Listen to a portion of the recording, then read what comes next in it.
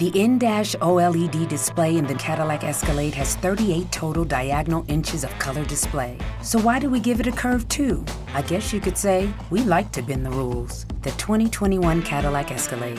Never stop arriving. Ladies and gentlemen, thank you for tuning in to this week's episode of Gym Class All-Stars. We are your Gym Class All-Stars, here to give you our opinions on this week's happenings in the world of sports.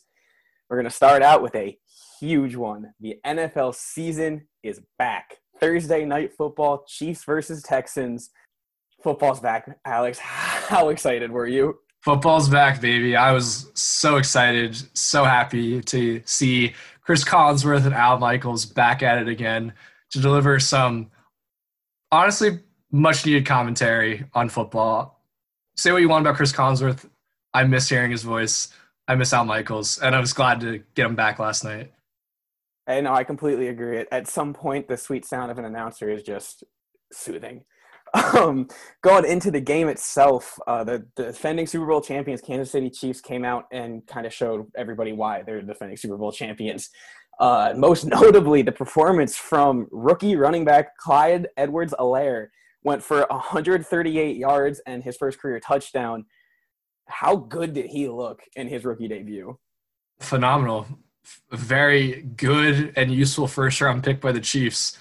He's a stud, and he was a stud in college. He looked great last night. I think the prop bet was he would have over 52 yards, and he had over 100 easily, and touchdown. He looked great. He was a sleeper for fantasy football, and he's living up to it thus far. Yeah, no, I'll be completely honest. I had really never even heard of the guy until he went number 3 overall in my fantasy draft. And I was sitting here like, what just happened? Who just lost the league? And it's really who just won the league, apparently. He had a fantastic showing. Pat Mahomes threw 3 touchdowns, looked pretty true to form. On the other end, though, didn't quite click as well as you would hope for Houston. Or what are the immediate concerns you saw from Houston as a whole yesterday? I don't have any real concerns for Houston. I know that sounds weird. David Johnson looked very reasonable as a running back. I wouldn't have traded him for DeAndre Hopkins. I wouldn't have traded DeAndre Hopkins for him. But I think there's a lot of upside to the Texans. They just looked outmatched. Like, the Chiefs look too good. They look so much better than everyone. I still think the Texans look decent. But the Chiefs are scary. They have put everyone in the AFC on notice. But I still think the Texans are going to win the division. Like, they have a lot of good weapons. Deshaun Watson looked very reasonable besides that one interception he threw. I think the future's bright for them, to be honest. Yeah, I mean, for a receiving core that lost DeAndre Hopkins, a top 2 or 3 receiver in the NFL, to go out and have, Brandon Cooks, Will Fuller, Kenny Stills, Randall Cobb. I mean, these are all names that we've heard. These are all solid receivers that are threats in their own way. There's a lot to look forward to yet. I think you're right. The Chiefs just might not have been the best sample size for Houston to start out the year. Some other news in the NFL that happened. Adrian Peterson, as we mentioned last week, was released by the Washington football team, signed with the Detroit Lions, a team with a lot of running backs now, but very young core. What do you think Adrian Peterson brings at this point in his career to that team? Worst case scenario, brings veteran leadership and experience. Guy's been through a lot of different teams, a lot of different locker rooms, has seen a lot in his 10-plus year career. He'll be able to give the young guys some help. It's always a good pickup to have someone like Adrian Peterson for just veteran experience. On the best case scenario, he becomes a starter. He is a 1,000-yard rusher, and the Lions make the playoffs. Do I think that'll happen? Probably not. But I think he could be very useful, especially in tandem with other running backs. Yeah, well, that idea of the 1,000-yard rush will help one of my future arguments later today. But no, yeah, the Lions running back system got beat up last year, constantly hurt. I don't know if they ever even had somebody start more than 3 games in a row. So having that extra depth, I think you're completely right, especially from a veteran like Peterson, can really only benefit them. And some other news from running backs around the league. Devontae Freeman, who he had a meeting with the Jacksonville Jaguars, did not end up signing a contract. Well, why do you think this guy isn't on a roster yet? I mean, he had some great years with the Atlanta Falcons. Let's role play a bit, Robbie, and let's not make it weird. So I am the owner of the Jaguars, or the GM in this case, you are Devontae Freeman. You're trying to sell yourself to me. Be like, listen, I'm going to make this team good. I'm going to be a 1,000-yard rusher, really help with Minshew's development, really keep the load off him.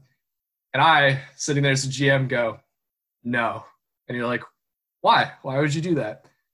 And all I simply say is, we don't want good players here. That's all I have to say. That baffles me unless Freeman has some underlying like health issues. I really think they're just in tank mode. Like they're going full trust the process mode. We'll see. But I think the Jaguars are not going to be a good team this year. Yeah, the roster's looking a little rough. Had traded and released a lot of key players. Honestly, I think this might end up being better for Devontae Freeman not being in a system with not a lot of tools to help him be successful. But I think if he does find a spot on a team with a little more firepower, he could end up having still a really good season. I mean, he's a bigger back. He's a goal line back. But he can run through you. He will get you, 5 to 8 yards of carry, and that's pretty great. There's a lot of teams that would want that, and I think it's just a matter of time before Devontae ends up signing one of these next contracts. He'd be a very useful tandem running back, having him with some other – keep him with a younger guy who maybe is more of a flash in the pan type person, like usually bigger runs, quick speed, and then he gets the kind of short yardage situations and 4th and 1, 3rd and 1, stuff like that. I think that's a pretty useful tool for him. The question is, how much does he want? And that's been kind of the issue with running backs in general. Yeah, running backs always love to ask for money, but it's such a hard position to pay because they're hit every single down, every single play. Really, really tough. But we'll see what happens with Devontae Freeman. Looking forward, we got a full slate of NFL games coming up on Sunday and Monday night, respectively. We're going to start out going through a couple of the key matchups we wanted to select. Your Philadelphia Eagles open up the season against the Washington football team. What do you expect to see out of a team that, was beat up at the end of the year but looks to bounce back? First of all, go Birds. I think the Eagles will win this game. My imagination is saying that depending on what side Chase Young lines up on, if he lines up against Jason Peters, Carson Wentz is going to get sacked like 5 times, and Chase Young's going to look like a stud. If he's lined up against Lane Johnson, I think will be a little bit better because Lane Johnson's a better tackle than Peters is because Peters is getting old. I'm a little concerned just with the offensive line. I think the Eagles will still win. I don't think the Washington football team has that great of players to compensate for what the Eagles have, but we'll see. I think the Eagles will start the season 1-0, though. That's my prediction. I think that's a solid prediction there. Moving down the list, rivalry games all the way through. Packers and Vikings, one of the biggest rivalries in football. Some roster turnover for the Vikings. No Stephon Diggs anymore.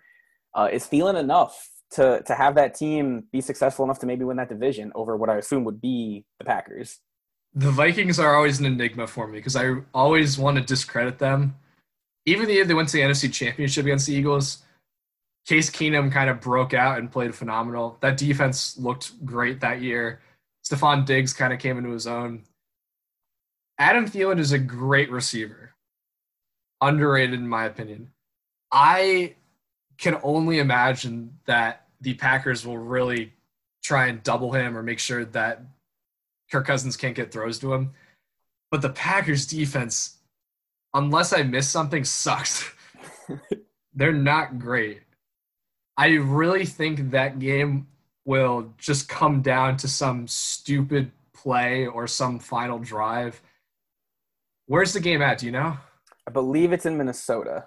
I'm going to say the Packers take a close one, but I could also see the Vikings winning. I'm a great prediction guy, aren't I? Oh, definitely. Both sides this are could set. Happen, but this could happen. I'm going to say the Packers win. All right. That's a good prediction there. You were talking about how it could come down to one stupid thing, and I think Aaron Rodgers is the leading expert in one stupid thing going his way at the end of a football game. That's why you can't discredit Aaron Rodgers. Yeah, the man just keeps producing. Speaking of quarterbacks who refuse to stop producing, Tom Brady and his brand new Tampa Bay Buccaneers offense go up against Drew Brees and the high-powered Saints offense. Probably the most talked team about in this offseason is the Tampa Bay Buccaneers. Brady, Gronk, now Leonard Fournette. What's the ceiling? What's the floor for this team right now? The ceiling is a Super Bowl, quite frankly. They look like they've assembled a dream team type roster. The floor is, though, they go under 500. I don't expect them to do that. I think they'll be a wild card team. I think this is the game of the week. Regardless of how it goes, this is what's going to be talked about Monday morning by TV shows, sports analysts, etc. I think the Saints will win this game. I think all that's going to happen is people are going to say, oh, the Buccaneers, they're washed up. Tom Brady's gone off the cliff, et cetera, et cetera, et cetera. Everything we do every year at Tom Brady. And we're just going to kind of say Bucs are done. They suck. The Bucs will do fine. But I think the Saints are high-powered enough where they're going to win. It's also a Jameis Winston revenge game. Got to take that into account. Definitely. Backup quarterbacks coming clutch, telling you what to do. True. The Saints just signed Alvin Kamara to a big deal, kind of quelled some rumoring trade talks that were around. Is this a time where the Saints could come out of the NFC and maybe make a run at the Super Bowl? They're always a threat with Drew Brees. I don't know, though. They're not good in the playoffs, or at least they haven't been in clutch situations. You can argue all you want about the Rams-Saints thing. Whatever. It happened. The Rams went to the Super Bowl. But between the Minneapolis Miracle, the 2018 Conference Championship game, when they had a chance to score in overtime and did not, we all neglect that. And on top of that, last year, losing to the Vikings in New Orleans. These losses aren't good. And, the Saints' defense looks great. I don't think they lost anyone of importance, at least as far as I'm concerned. They look scary, but I just don't know if they'll be able to clutch up in the playoffs, and that's all that matters. Oh, completely. It's one thing to have success in the regular season. It's another thing to be able to carry your team in the postseason. So we'll see. Like you said, they have some great weapons, Kamara, Michael Thomas, but again, all about the playoffs. First Sunday Night Football matchup of the year is going to be the Dallas Cowboys and the Los Angeles Rams. What's to expect out of this matchup? That matchup is the best thing to see for both teams because I think one of those teams is going to have a breakout game, and we're going to see how genuinely good they are. There's a lot of question marks with the Rams. I would say, based off track record, there's a lot of questions with the Cowboys. I think one of those teams is going to have a breakout game. I unfortunately think it's going to be the Cowboys. But that game is going to really give us a show of what the NFC looks like. Are the Cowboys going to be decent? I don't know. I hope not. But I really, for the life of me, people want to discredit the Rams all they want. I think the Rams are a good team. I think they just had a bad year, and the bad year last year was a 9-7 finish, which is not bad by any standard. It'll be very interesting. Also, SoFi Stadium, they finally finished it. $5 billion basically burned to produce this thing. $5 billion is insane. So I'm looking forward to seeing that stadium, and I think it'll really look good.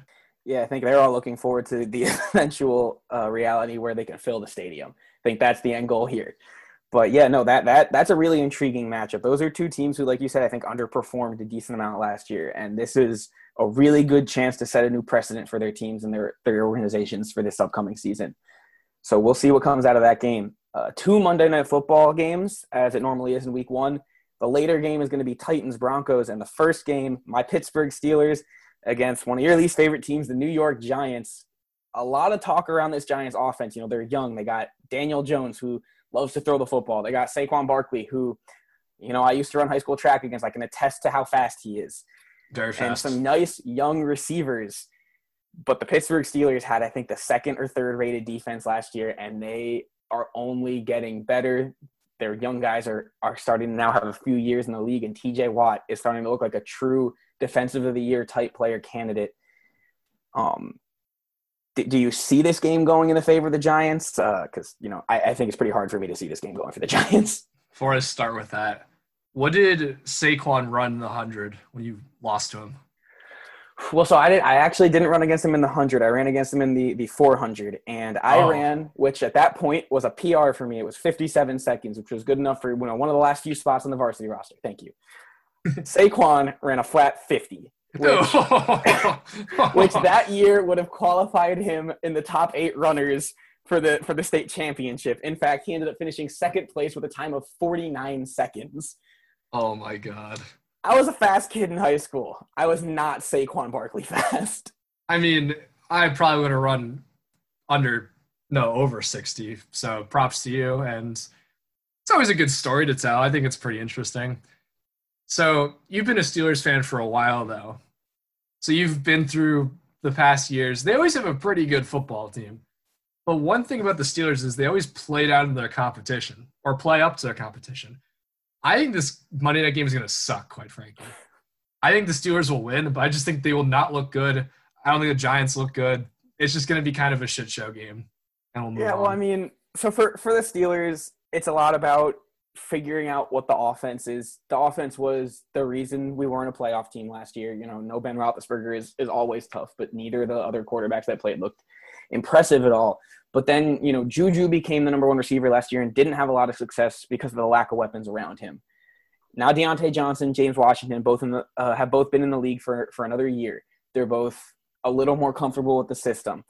I don't see a world where the Giants blow the Steelers out.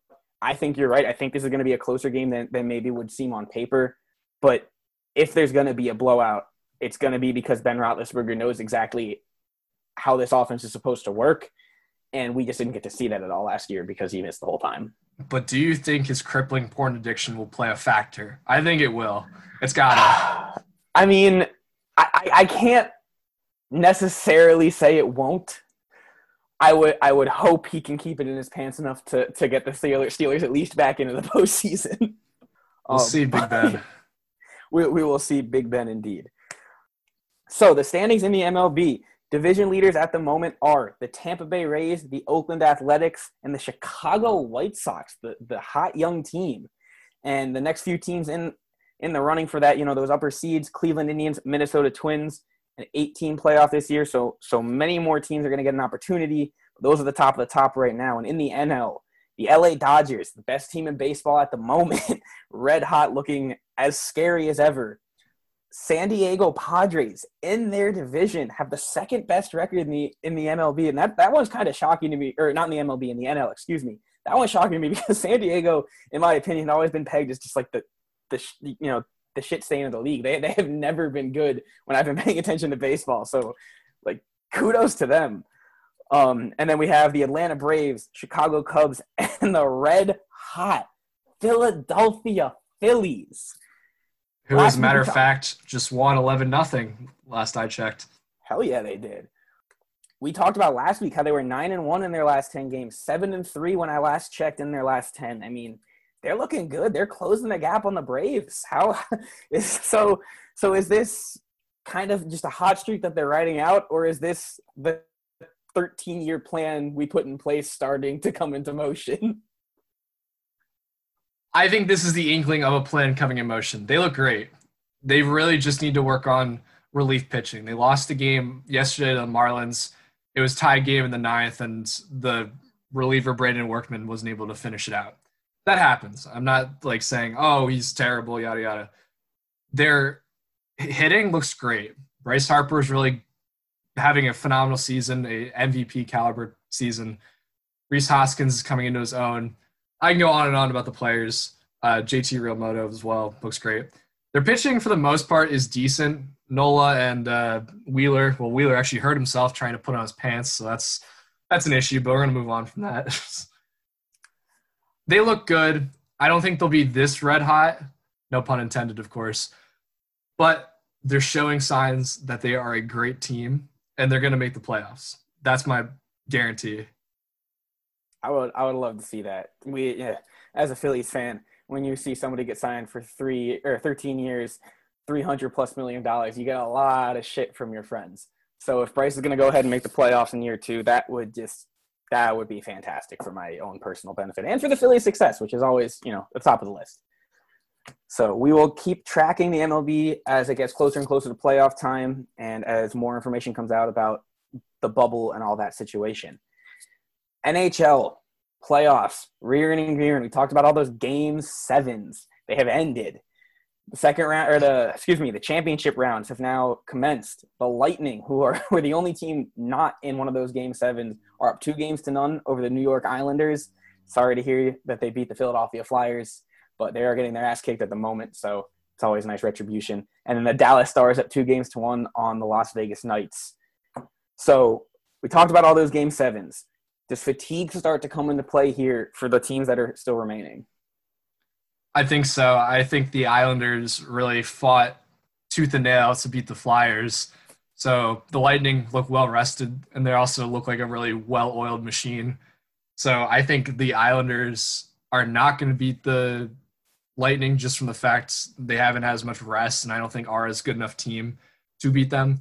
But on the other side, you have the Golden Knights and the Stars, who both played through Game 7. So they're both, I'd say, as fatigued as each other. So it kind of balances out. By the time the Stanley Cup finals roll around, you're just going to have – everyone's going to kind of be tired already, I'd imagine, unless the West goes to a Game 7 and the East is a Game 4 sweep. Sure. The times of those series can always affect things. Cool stat that you actually brought to my attention before this.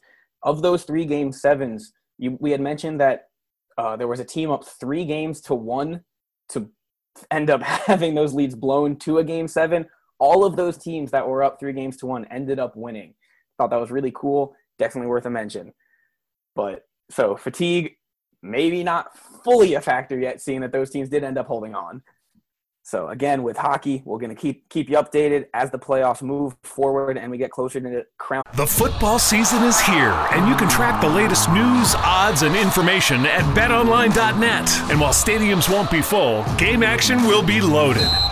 Which players will step up to lead their team? Is there still a home field advantage? Will offense or defense dominate these early weeks of the season? Follow along at betonline.net as the top teams in football begin their journey to Tampa. Available online or your mobile device. Check out the site today. Bring the game home at betonline.net.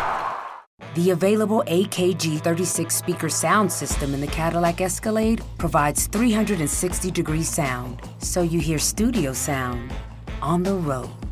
The 2021 Cadillac Escalade never stop arriving. Becoming a Stanley Cup champion. And moving into the final of the major sports, the NBA, obviously playoffs still in full swing, the bubble in full action. And speaking of the bubble, we actually had a player sent home. He will not return for the rest of the playoffs, although the rest of the playoffs for his team could be relatively short. Daniel House of the Houston Rockets was sent home for violating, I believe he just had someone in his room for longer than he was supposed to. No one else seemed to be affected by this issue. Does this really affect Houston all that much? I mean, they're down 3-1, and I don't think he's played this series anyway, or at least only one game. Does this affect Houston's plan going forward at all? If I'm not mistaken, though, I think he played a good amount. Like, he was playing role minutes and was doing a reasonably good job. It doesn't help Houston the slightest that he has to go home, but I think in the end it's kind of moot. I don't think the Rockets will beat the Lakers. I really had high hopes after Game 1, but I don't know. I think the Lakers figured it out, so power to them. For sure. At some point, role players only really help so much, and as good of a role player as he can be, Daniel House isn't really going to stop LeBron. So continuing with the awards given out, Montrezl Harrell of the Los Angeles Clippers was named the 6th Man of the Year, beat out both Dennis Schroeder of the Oklahoma City Thunder and his teammate, Lou Williams. I know I've mentioned this stat before, that Lou Williams and Montrezl Harrell are the only 2 teammates in NBA history to both come off the bench and average 18 points per game. You feel as if Montrez deserved it, or it should have been one of the other guys? I thought Lou Will should have won it, but I don't think there's any animosity because they're teammates, and Lou Will has a ton of the 6th Man of the Year awards. That's just how scary the Clippers are, though. That's just the sort of thing I want to talk about. They have 2 candidates who, Harrell won, awesome, but Lou Will you could have made a very compelling case for. I have no gripes about it. I don't think they have gripes. They were the only 2 candidates I thought deserved it. Yeah, no, I would agree with that. Definitely my two top candidates for the award. Actually, wait. There was someone who I think deserved it more. Aaron Baines of the Suns. You immediately knew what I was getting at as soon as it stopped. I did.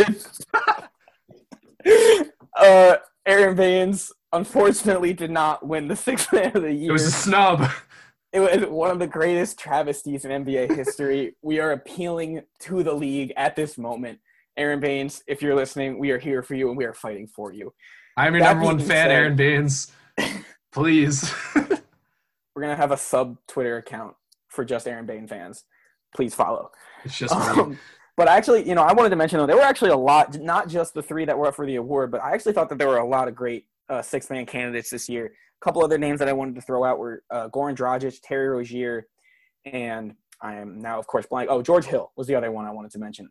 I thought that these guys had also spectacular seasons, not quite as great as the three that did, in fact, have the nominations for the award. But just in general, a fantastic year for players off the bench. All those guys have a lot to look forward to, but definitely shout out for Montrezl Harrell. And the other, I guess you can call it, an individual award, but it's more so just the all defense teams were released. Really, really cool to see this, as you and I both had a player from our favorite teams make one of the teams. We're going to start with the all defensive first team. The guards, Ben Simmons and Marcus Smart. The forwards, Giannis Antetokounmpo and Anthony Davis, and the center, Rudy Gobert. In your opinion, are these the five best defensive players in the NBA?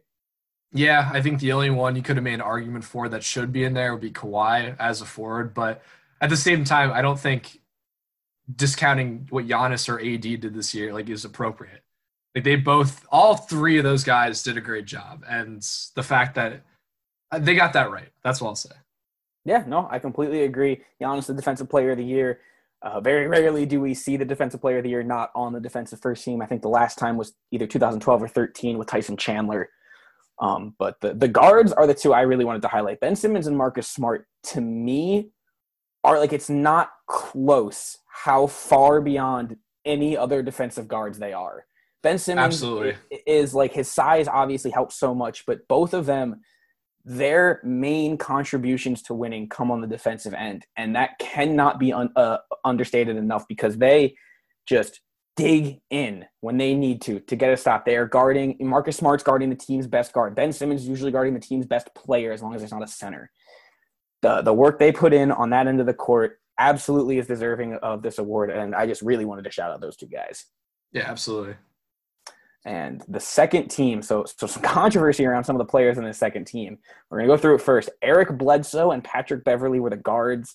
Kawhi Leonard and Bam Adebayo were the forwards. And Brook Lopez was the center on the all-defensive second team. You mentioned that Joel Embiid was a name you would have put in necessarily over Brook Lopez. Why do you say that? Just from a block and rebound perspective, I think Embiid does more than someone like Brook Lopez.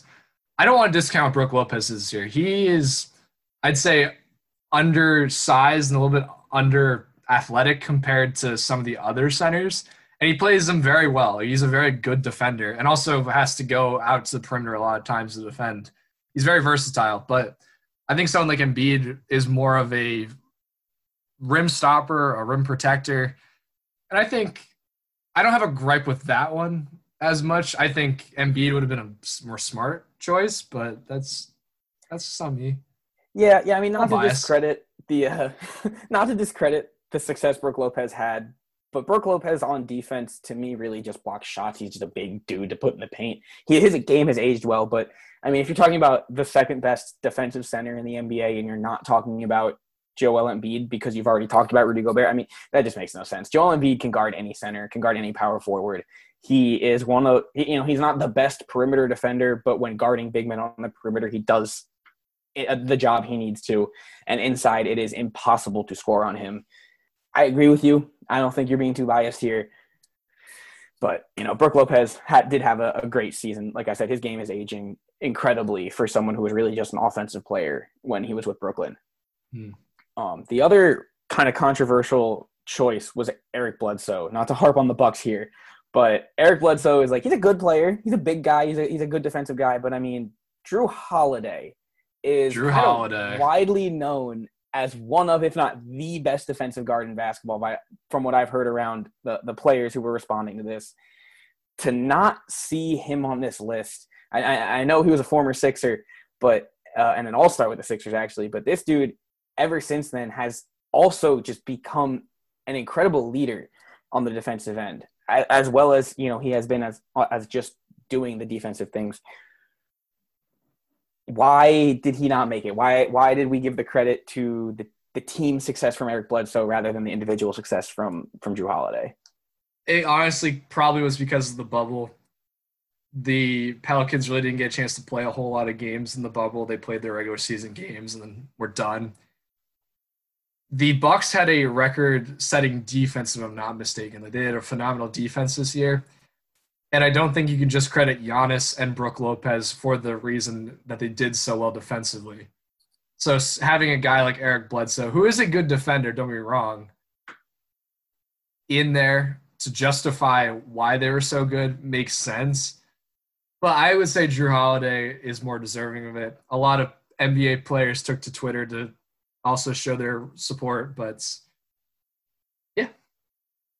You know, again, I think we're not trying to discredit the player that, you know, Eric Bledsoe that did end up getting the award, but Jrue is a great defender. Jrue guarded, I assume would have guarded the best player anytime the Pelicans were playing a team worth switching him on to. So we'll see about next year. You know, Jrue, great defender, but shout out to those 10 players for the all defensive first and second teams.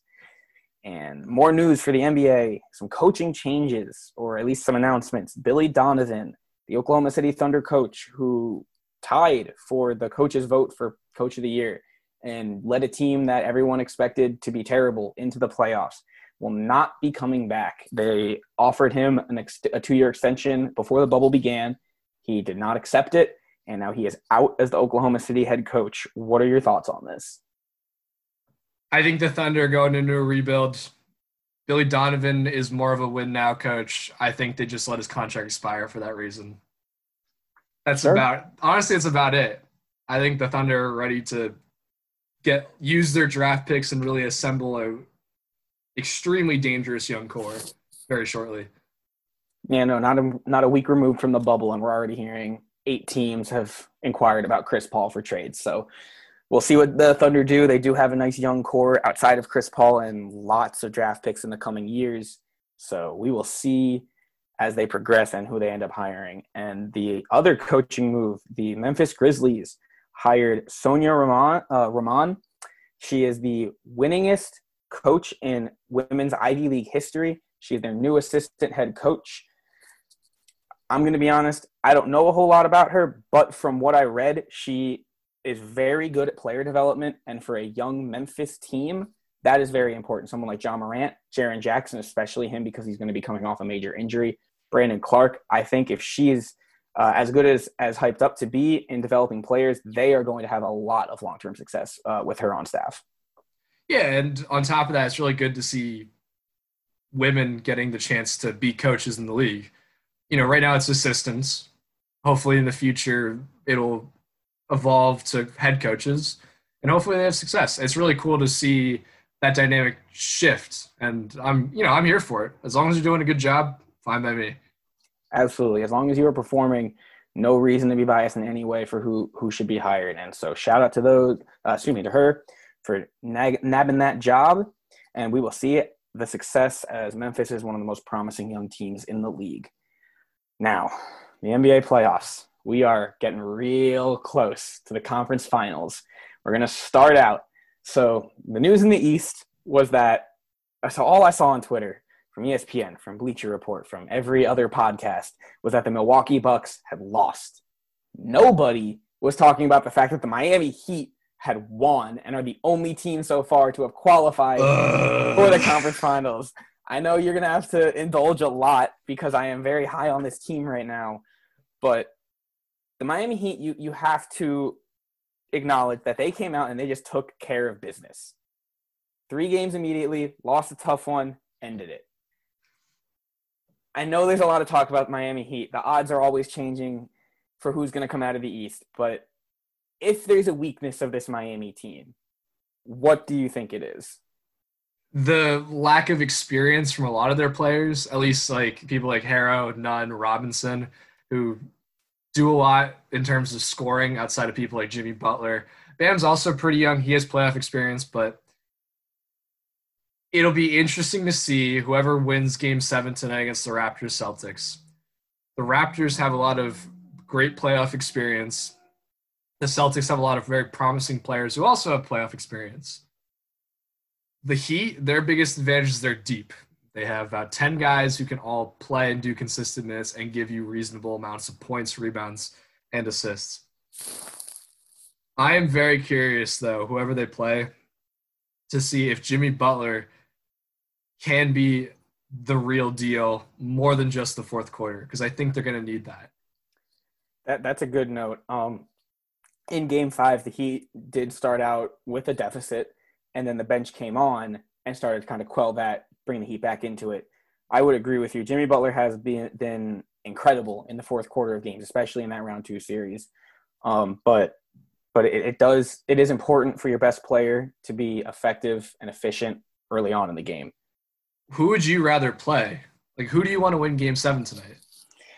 I've been thinking so much about this because I do think that the Heat are gonna regardless win, but I think the easier matchup at this point is going to be Toronto. I know that they're the team that's been there before, but as we have been consistently mentioning, the lack of star power seems to be their biggest issue, is that they are constantly relying on Kyle Lowry and Pascal Siakam, and with half a second left, OG Anunoby, to hit huge shots that they're not necessarily accustomed to making. Kyle Lowry is cool with taking on that role. He's a veteran. He's very skilled. Pascal Siakam has really struggled for the most part with grabbing the reins and being the guy for this team. The Heat are a team that exploit those kinds of things. The Heat, as you said, they're young. That is something that could come to the plate. But so far, it really hasn't. Tyler Herro's been one of the Heat's best closers so far. Duncan Robinson draws an entire defender that can't leave him to switch. Kendrick Nunn, in the minutes he's played, hasn't necessarily been great, but the success he had during the regular season can be threat enough at certain points to pay enough attention to him that you can't kind of cheat off of him or anything like that. That's what, Toronto, they make those kind of mistakes. They kind of let you win if they're not hitting shots. And so, yeah, I think the Heat would have a lot of success. I think regardless, the series is a 5 or 6 game series, no matter what. 7, definitely if it's Boston, but. Well, here's my argument for Boston. I think you guys would want to play Boston instead of Toronto. And here's why. Toronto, albeit their star power has been a little bit iffy with Siakam struggling. Kyle Lowry has gotten back into his groove. Van Vliet as well. The Raptors are kind of deep, or at least reasonably deep, with some role players like Norman Powell, Ibaka, a few others off the bench. The Celtics, while they have a lot of star power and Marcus Smart, Jason Tatum, Jaylen Brown, they have really no one off the bench. You have Robert Williams.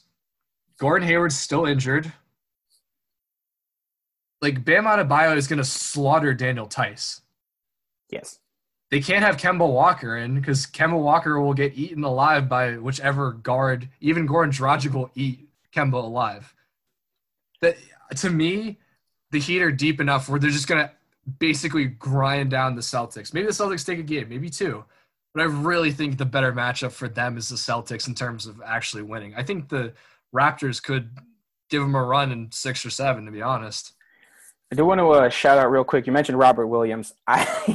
He has been given the name the Time Lord by Doris Burke, and I'm really not sure why, but I just wanted to shout that out because it's hilarious. But I agree, the Heat are miles more deep than the Boston Celtics. The Boston at this point without Hayward is pretty much a 7 or 8 deep team, not really going to go – and, Brad Wanamaker only does so many good things for a team. So I think you're right. I think that point guard matchup of Dragic Kemba could actually be a really entertaining matchup. Oh, sure. The part I'm most worried about is the idea of constantly having Jason Tatum or Jaylen Brown on Jimmy Butler with what we discussed of Jimmy needing to have success starting right at the beginning of games. Yeah.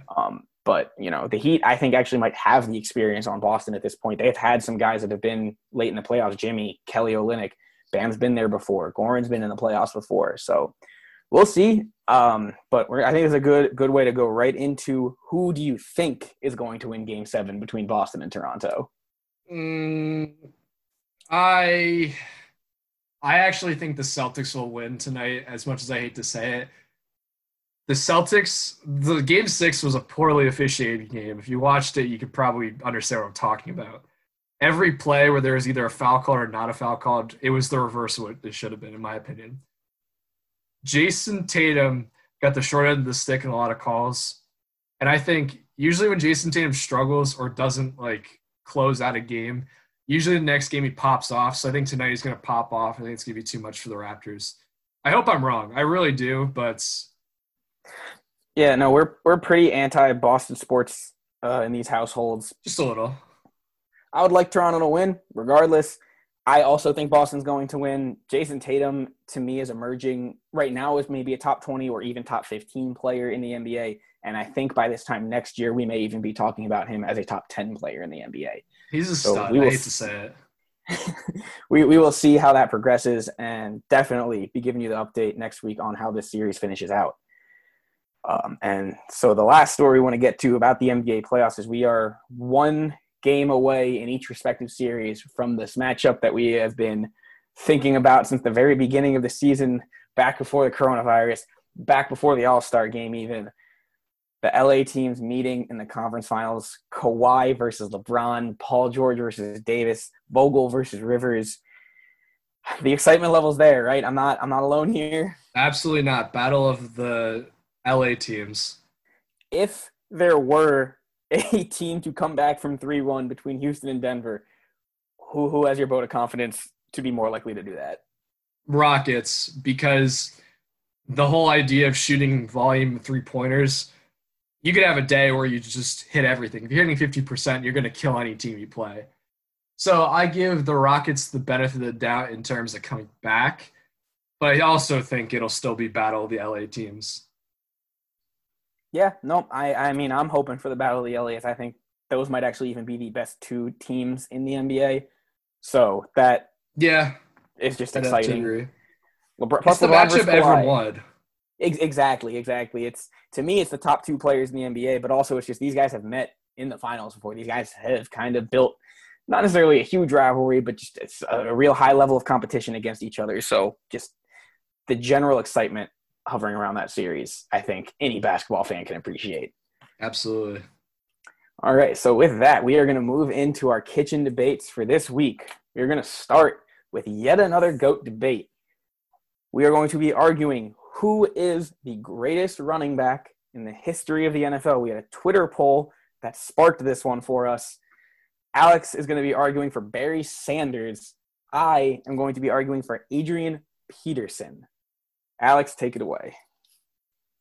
Barry Sanders is the most electric running back you will ever see. Millions of people go on YouTube to watch his highlight tapes every year. His name has transcended the past 30 years. He is an all-pro selection on the NFL Top 100 as one of the best running backs. The guy averaged above 5 yards a carry, which for running backs, if you're averaging above 4, you're doing a good job. Anything past that's extra, you're doing above average. 5 yards a carry is insane. While he may not have the overall rushing record with, I think Emmitt Smith holds the most yards of all time. I think Emmitt Smith also has a touchdown one as well. He just had some freakish years. Like, he led the league in rushing yards 4 different times in his 10-year career. The first time was 1,300 rushing yards. You know, that's pretty good. Then he decides, okay, I'm going to fall. The football season is here, and you can track the latest news, odds, and information at betonline.net. And while stadiums won't be full, game action will be loaded. Which players will step up to lead their team? Is there still a home field advantage? Will offense or defense dominate these early weeks of the season? Follow along at betonline.net as the top teams in football begin their journey to Tampa. Available online or your mobile device. Check out the site today. Bring the game home at betonline.net. The available AKG 36 speaker sound system in the Cadillac Escalade provides 360-degree sound, not just here or here, but everywhere. The 2021 Cadillac Escalade never stop arriving. That up and do a little better. I'm going to go with 1,883 yards the next time he led the league. 2 years later, he followed it up with 1,553 yards to lead the league. And then, Robbie, in his 9th season, our boy had 2,000 rushing yards, including the playoffs, I believe. But that is insane. Actually, no, it didn't include playoffs. 128 yards per game. That's insane. Incredible. Well, people can point to his inability to win playoff games. He has one playoff win. He played for an abysmal Lions team. And every year when the Lions are good, we talk about how the Lions haven't won a playoff game in X amount of years. The last time they won was Barry Sanders. He willed a pretty bad team to the playoffs. Now, when you're in the playoffs, obviously you just want to focus on their best player. The Lions really didn't have much going for them. So he didn't do too well because of it. But I really think between the flashiness, his performance, and honestly, he played 10 years. He made those 10 years count, and he retired basically on top. He said, I'm done. I'm sorry, Lions, but I'm calling it quits.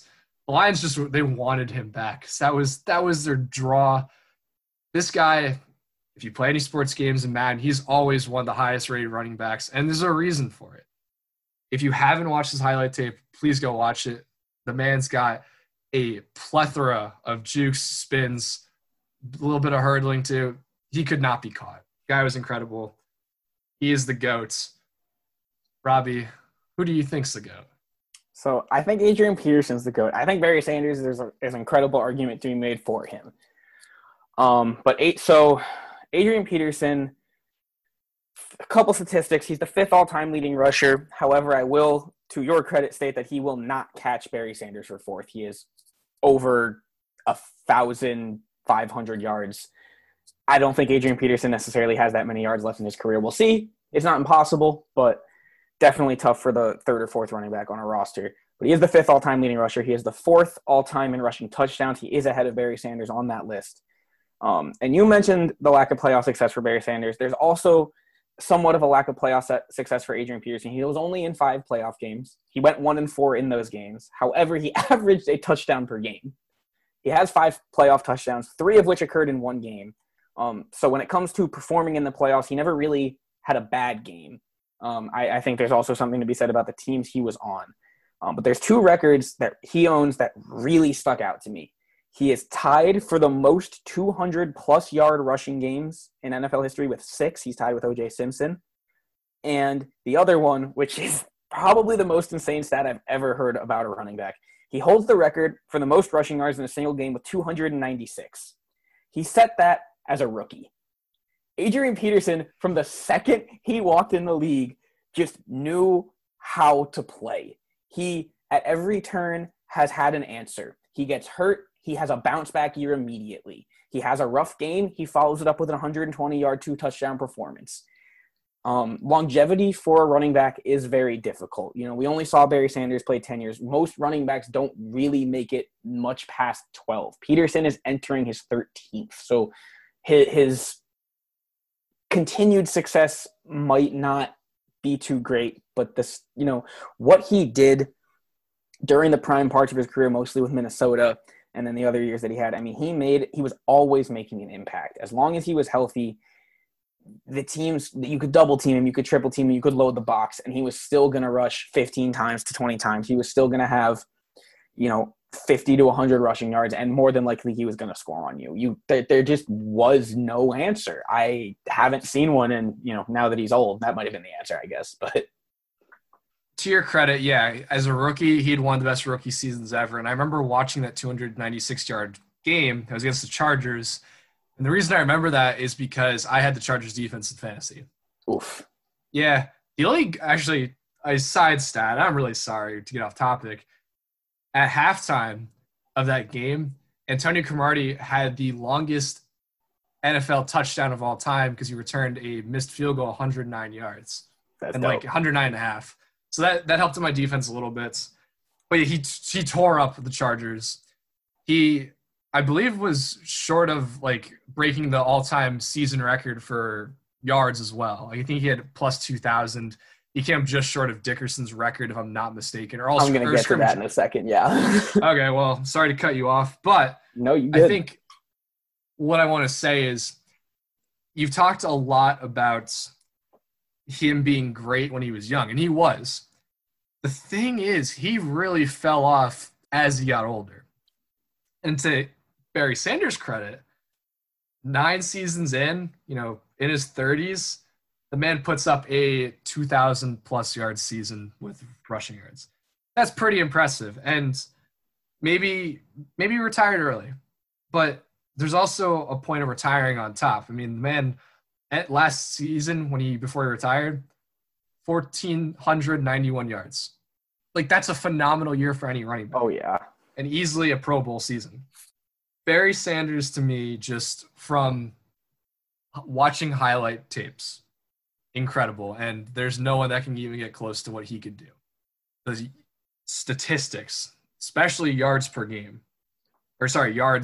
attempt. And just on top of that, really playing for not a good team and still having tremendous success. And to me, that's kind of the important thing, where he was just the GOAT for running backs because he had nothing around him and still made it work to a pretty solid degree. I mean, I completely agree with that point. The lack of skill on most Lions teams throughout all time, but his team specifically, I mean, he really was it for them, and he made it work a lot of the time. I mean, he got his team to the playoffs. He, like you said, is his team is the last Lions playoff team to win a game. That isn't something to take lightly. Adrian Peterson, the argument with retiring on top versus, playing out your career till you drop on the field. I don't know if you can necessarily hold that to or for anybody else, because there's something to say about the fact that Barry Sanders was able to accomplish in the 10 years he was there, and only 10 years. And I also think there's something to say about the fact that Adrian Peterson has been able to have a slightly elongated career. But my real, true, final reason as to why Peterson is my GOAT at running back is there was this moment. It was that year that he finished 6 yards short of the all-time season rushing record. The game he was playing in, I forget exactly who they were playing, but it was a game that if they won, they were going into the playoffs, and if they lost, they were going to miss the playoffs. And at the end, Adrian Peterson had a spectacular game. I don't remember the exact stats. I know he had 2 touchdowns. I know he was well over 100 yards. And the very first thing the lady interviewing him at the end of the game said, and I hate her for this moment to this day, she said, "Adrian, you finished 6 yards short of the all-time rushing record. How upset do you feel right now?" And Adrian Peterson looks at her and he goes, 6 yards short of what? She goes, "The all-time rushing record." He goes, "I had no clue. I wasn't paying attention to that. My team won the football game and we're going to the playoffs." That mindset of Adrian Peterson of not worrying about his personal success and truly being able to put the team's success on his shoulders, that is a very unique thing that very few players across all time have. I'm not saying Barry Sanders didn't necessarily have that as well, but Adrian Peterson was a leader. Adrian Peterson was a dog. Adrian Peterson grinded. Anytime he was hurt, anytime he had a bad game, he always found a way to bounce back with that mindset. To me, that's why he's my choice for this. I do love that mindset. I distinctly remember that interview as well. I respect the selflessness.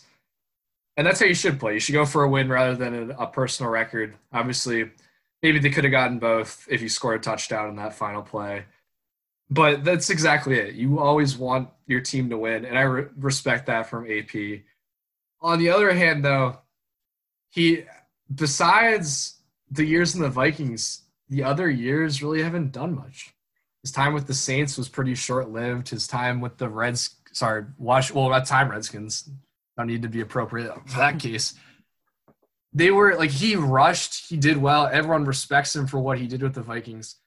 But there's been a decline in his production. Something that if Barry Sanders was his age, he was still kind of increasing or at least staying steady. I respect AP for all he's done. He's an absolutely electric running back. But you can't call him the GOAT if he's not producing at astronomical levels like Barry Sanders was. And that's kind of the crux of my debate, why I think Barry Sanders is the GOAT. And if you watch him, there is no way you're catching him in open field. Barry Sanders. That I won't argue. I would love to have been able to see one of these Barry Sanders next to Saquon Barkley, and then me just kind of, 7 seconds behind. That'd be great. Blink and he's gone. So we will let our listeners decide who won this first debate here. Adrian Peterson versus Barry Sanders. We'll see. The second debate of the day is Giannis Antetokounmpo. What is his standing in regards to the best player in the NBA right now? Or is he a top 3 player in the NBA right now?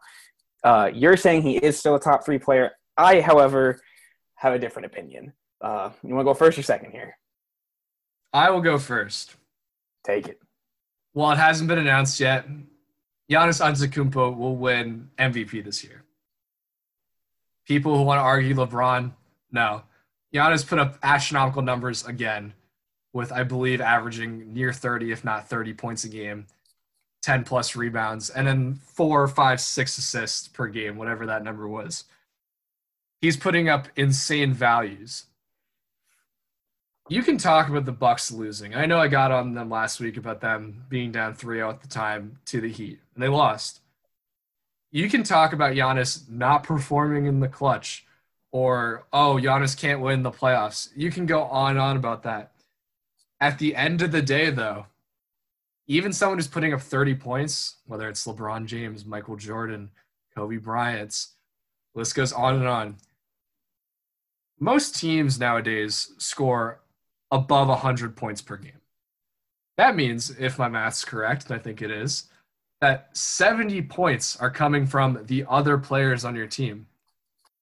Giannis has a great core around him, but if Giannis is producing 25, 30 points a game and playing reasonably well defensively, and his teammates aren't helping him, that's not his fault.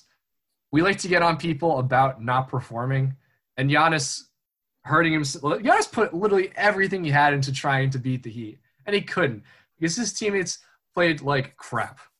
Chris Middleton, for some reason, once Giannis got hurt, looked phenomenal. And if he had it that entire series, I think we'd be in Game 6 right now, and I think the Bucks would have the advantage. So, lucky duck over here, Robbie. Giannis is 26, I believe, and is going to be a 2-time MVP winner. That is something we've seen from people like LeBron James and Michael Jordan. That is insane to think about. Like, the people who do that are some of the best players of all time. LeBron James is still a top 3 player. I would say Kevin Durant is a top 3 player when he is healthy. But even though I love Kawhi, I think Giannis is a better piece to have than Kawhi. Kawhi is stone cold clutch, but you can't have a top 3 list and not say Giannis Antetokounmpo, just from the kind of production he gives you and just the mismatch nightmare he brings.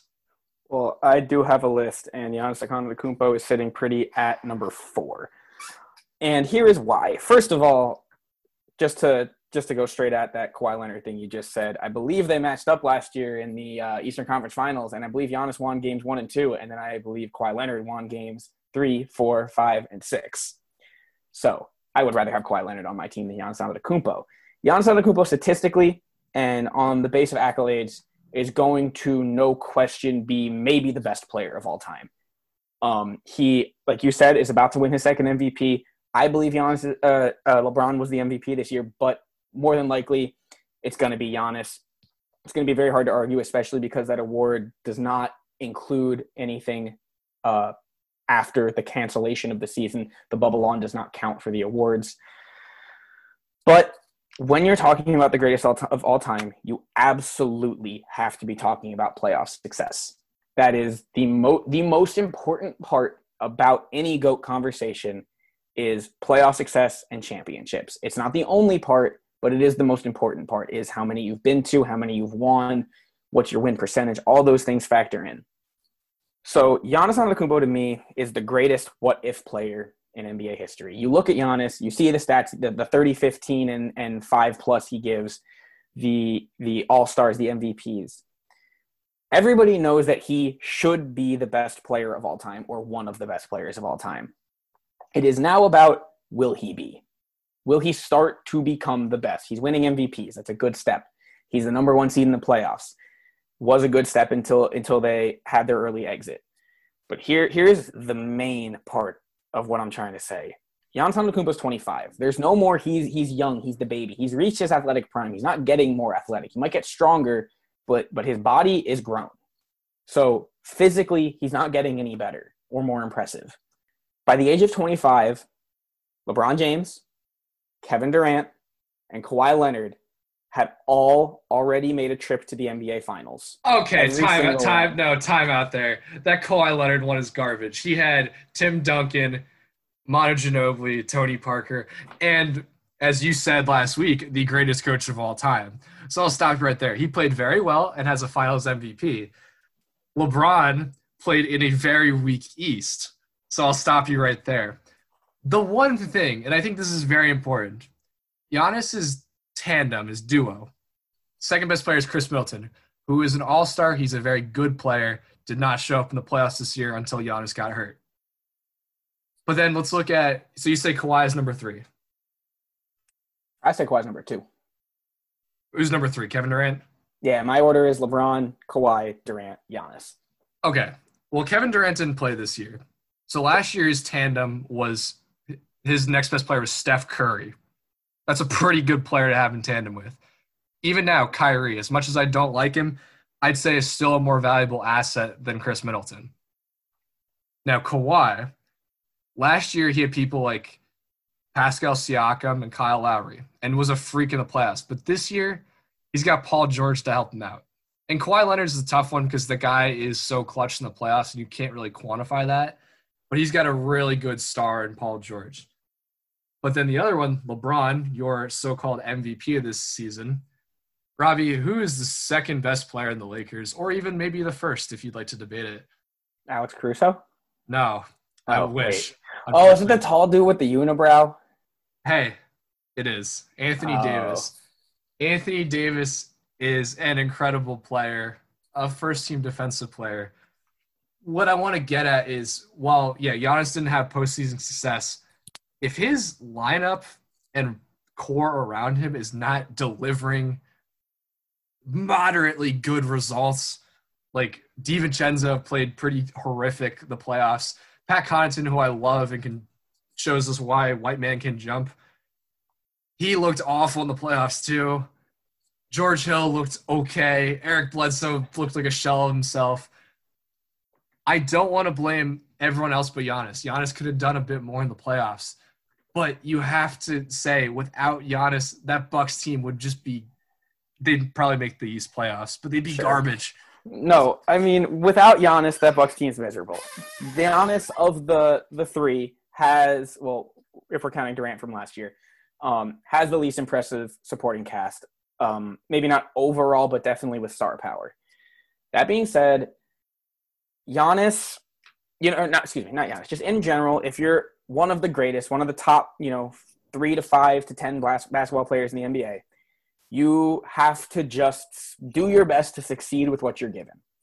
The Bucks have a very impressive team. It was shown that they're not as impressive as people may have thought, but they still had pieces for success. I know part of this falls on the fact that Mike Budenholzer didn't really want to edit the rotation in any kind of ways during that Heat series. But Giannis didn't play his best basketball. There is no such thing as playoff Giannis right now.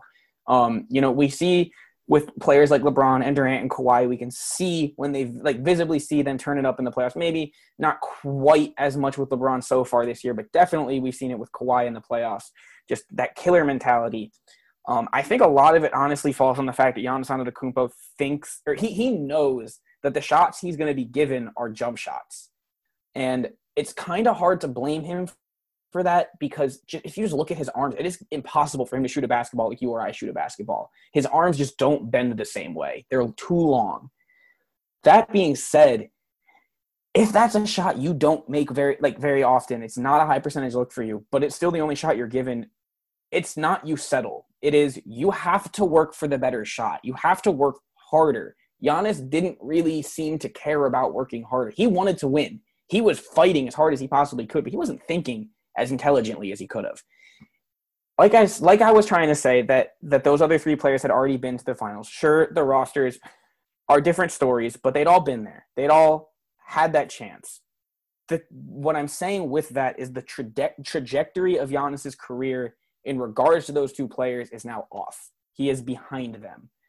Players like something like Jordan winning all of his championships after the age of 28 can always happen. I'm not counting that out. Giannis will not be peak Giannis until at the very least to the age of 28.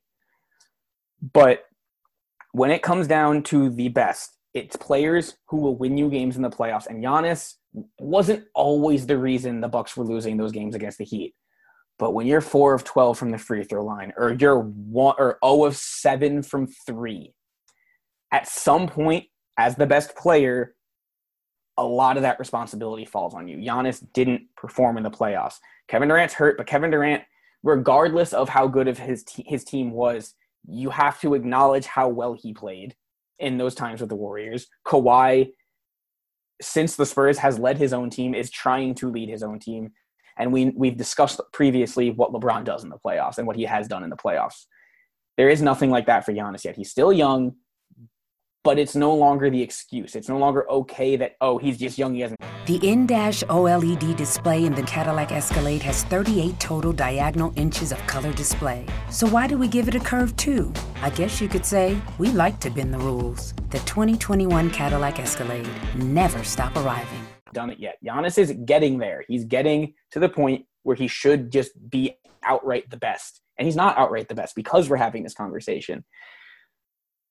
I would rather have those other three in the conference finals, up 2-0 over the Raptors. I'd rather have Kawhi, LeBron, or Durant taking the shots that Kawhi was, because Kawhi blew that series.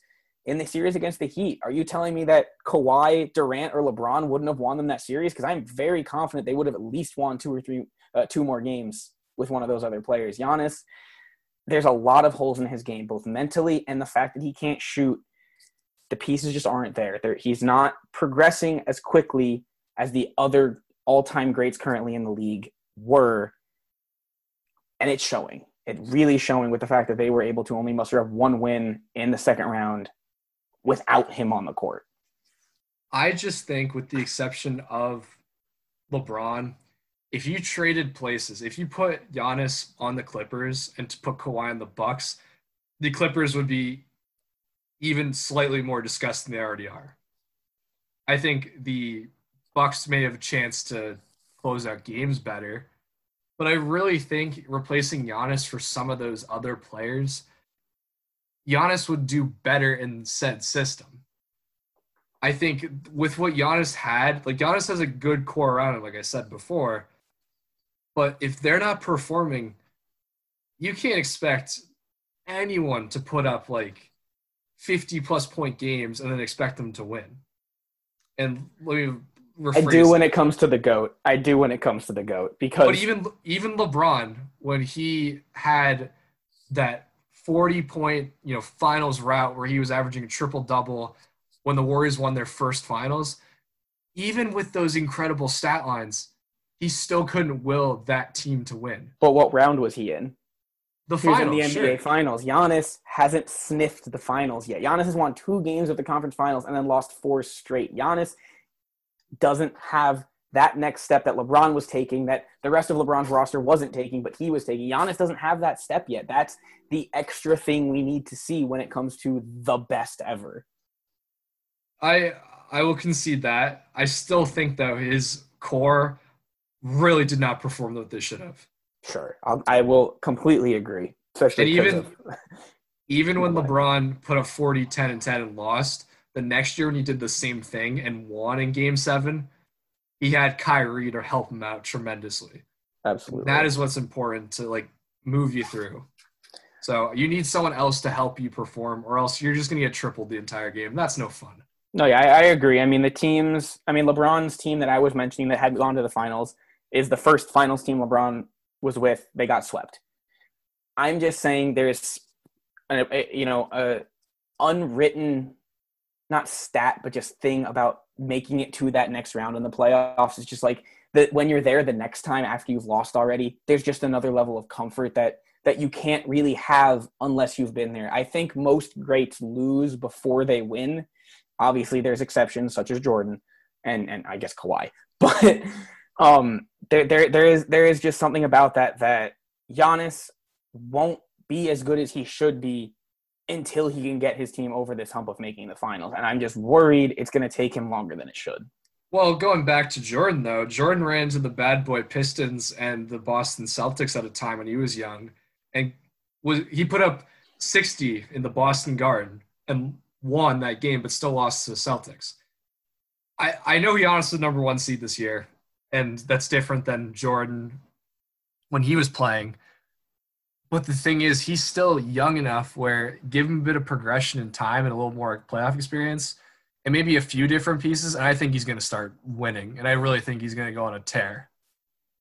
I mean, Giannis himself quelled any conversation of if he's leaving. He himself stated he wants to stay. So that part of it is nice to, I guess, not really have on his chest, and he can just focus on winning. But when, you can't expect something like what Michael Jordan did to happen. You can't expect the majority of your success to start in the prime of your career. The greats, it's supposed to start at the beginning.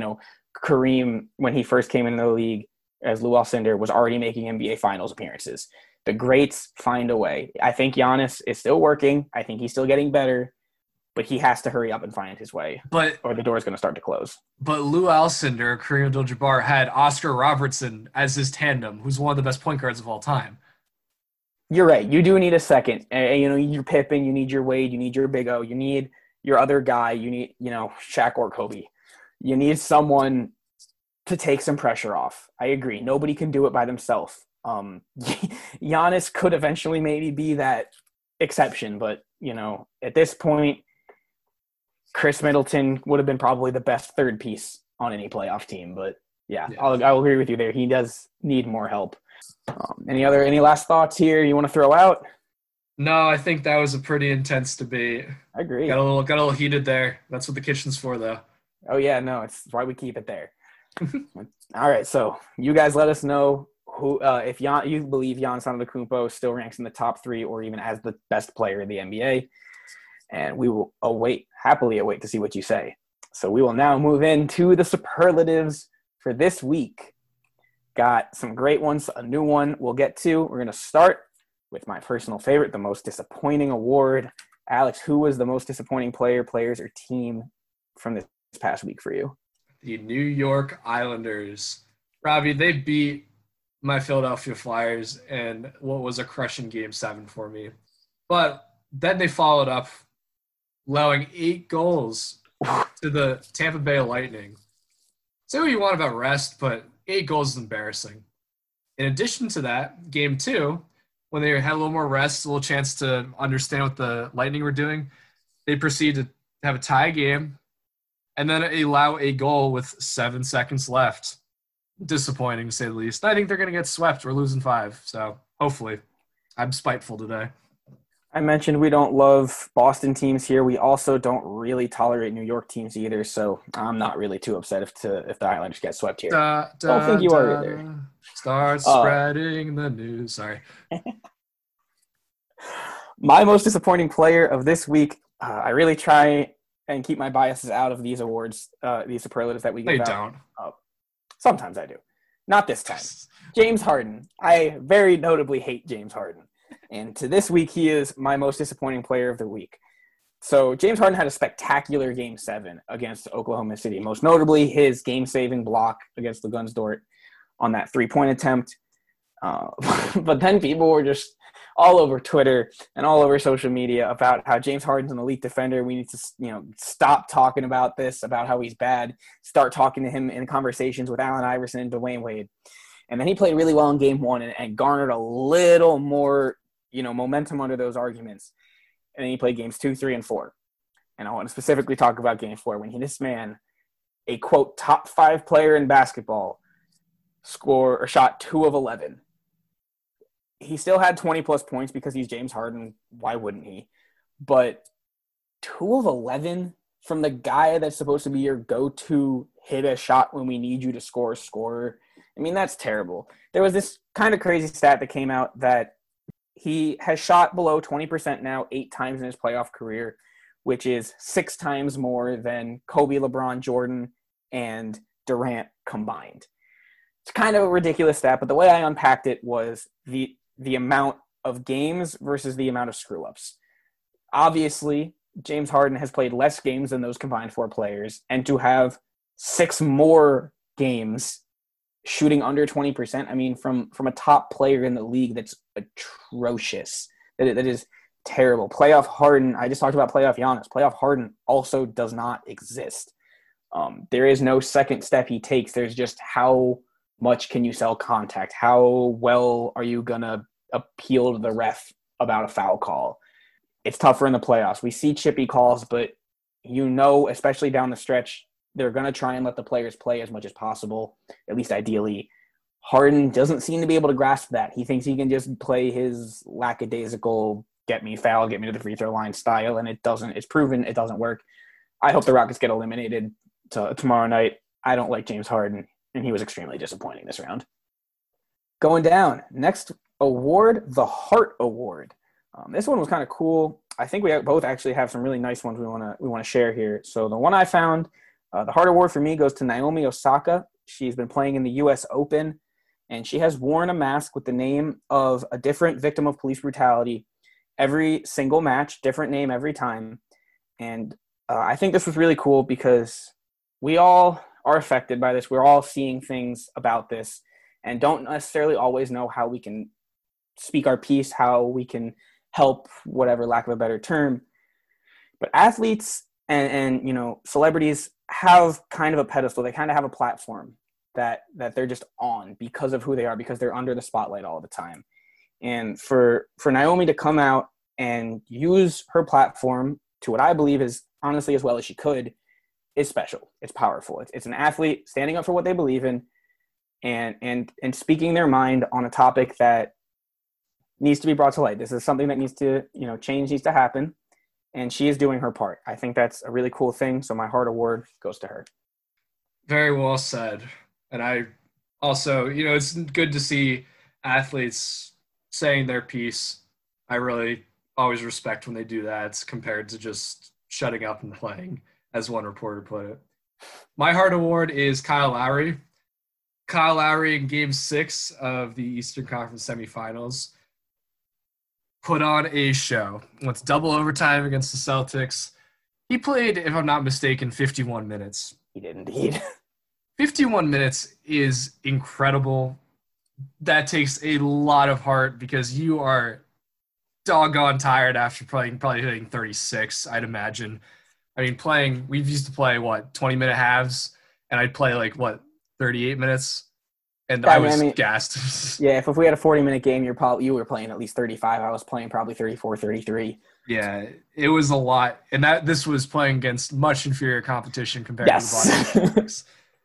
So for him to do that and then also make some very clutch passes and makes a very clutch shot against Kemba Walker to put the Raptors up by 4 at the time, that's power to him. I'm hoping he wins Game 7 tonight. We'll see. But my Hart Award goes to Kyle Lowry. And man, Kyle Lowry trying to prove that this team is still a championship contender even without Kawhi Leonard, and he is playing his part. You cannot argue that. Great pick there. The Bad Boy Award. Who is your bad boy from this past week in sports? Daniel House Jr., you've been a bad, bad boy. Bad boy. He has been sent home. He had an unauthorized visitor in his room. He broke bubble protocol. He's been a very naughty boy and is being sent home for it. So I'm going to say him. Yeah, no, good pick. Come on, man. Got to follow the rules. Plain and simple. My bad boy. I like to keep a positive light on this, and I wanted to pick Jimmy Butler so badly. But to try and diversify, I'll pick a different Heat player. I'll pick Tyler Hero. Tyler Hero, my little brother and I have been watching games 4 and 5 of the Heat Bucks series, and he kept asking me, God, why is Tyler Hero on the court? Why is a rookie on the court? You shouldn't have a rookie on the court in these situations. And Tyler Hero in Game 4 hit 3 enormous threes that almost brought the Heat back in to win that game in overtime, and also hit a lot of clutch shots down the stretch in the closeout game in Game 5. Tyler Hero is a baller. He is a certified scorer. Sure, he has absolutely no experience, but I mean, he's played high school basketball. He's played championship level basketball. He went to a good school in Kentucky. He knows how to play high level basketball. A lot of rookies, when they get to the league, it's kind of like you have this settling in process of kind of adapting to the new way, new style of things. From what I understood, Tyler Hero just kept approaching everything the way he kept approaching anything else. He didn't really change his behavior, and I think that kind of proves, that's proven by the fact that he's playing out of his mind, and he's not talking about it. He's not like, yeah, no, why weren't you talking about the sports? Like, no, this is a regular Tuesday afternoon for him. That's kind of bad, the fact that he can just do that as a rookie. So a lot of talk around Tyler Hero and his future, but just this past week, the big shots from the Rook. That's my bad boy. So moving down the list, the moment of the week, the individual moment, play, whatever that caught your eye and you wanted to bring to the attention of our listeners.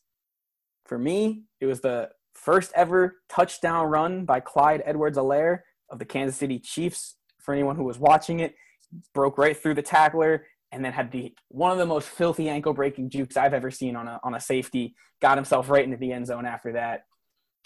First of many for this young guy. Yeah, I completely agree. And then my best moment is the Chiefs versus Texans game as well.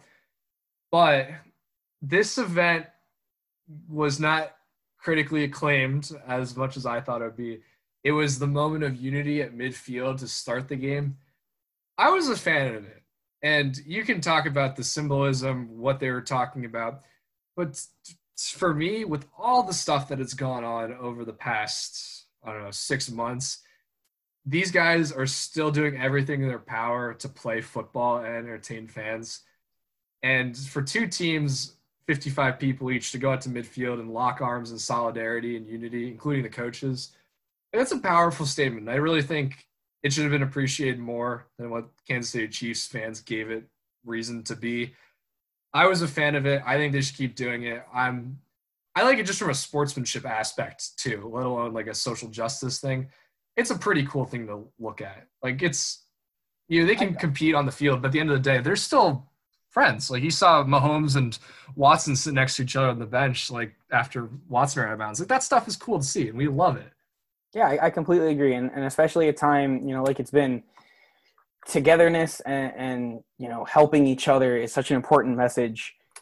To be honest, shame on the people that booed them. I agree with you. I thought that was a really cool, powerful moment that they had, just standing or kneeling together, arms linked, both teams. The players, actually, I found out, were the ones who led that. So kudos to them. Shout out to them. Great job.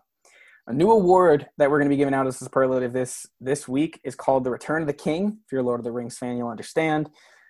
We're giving this to a player that we scrutinized, maybe gave the most disappointing superlative to in a week past, that came back and started playing the exact opposite of how we were talking about them, kind of came out of their shell. Who was your returned king for this first week of it? It's got to be Paul George. We talked about his playoff struggles, his shooting, and that's kind of why the Mavericks were able to take 2 games from the Clippers, in my opinion. But ever since we talked about him, and especially the series against the Nuggets, Paul George looks like his old self. He is scoring. He is making shots. He does not look like the playoff PG we all loved to scrutinize before.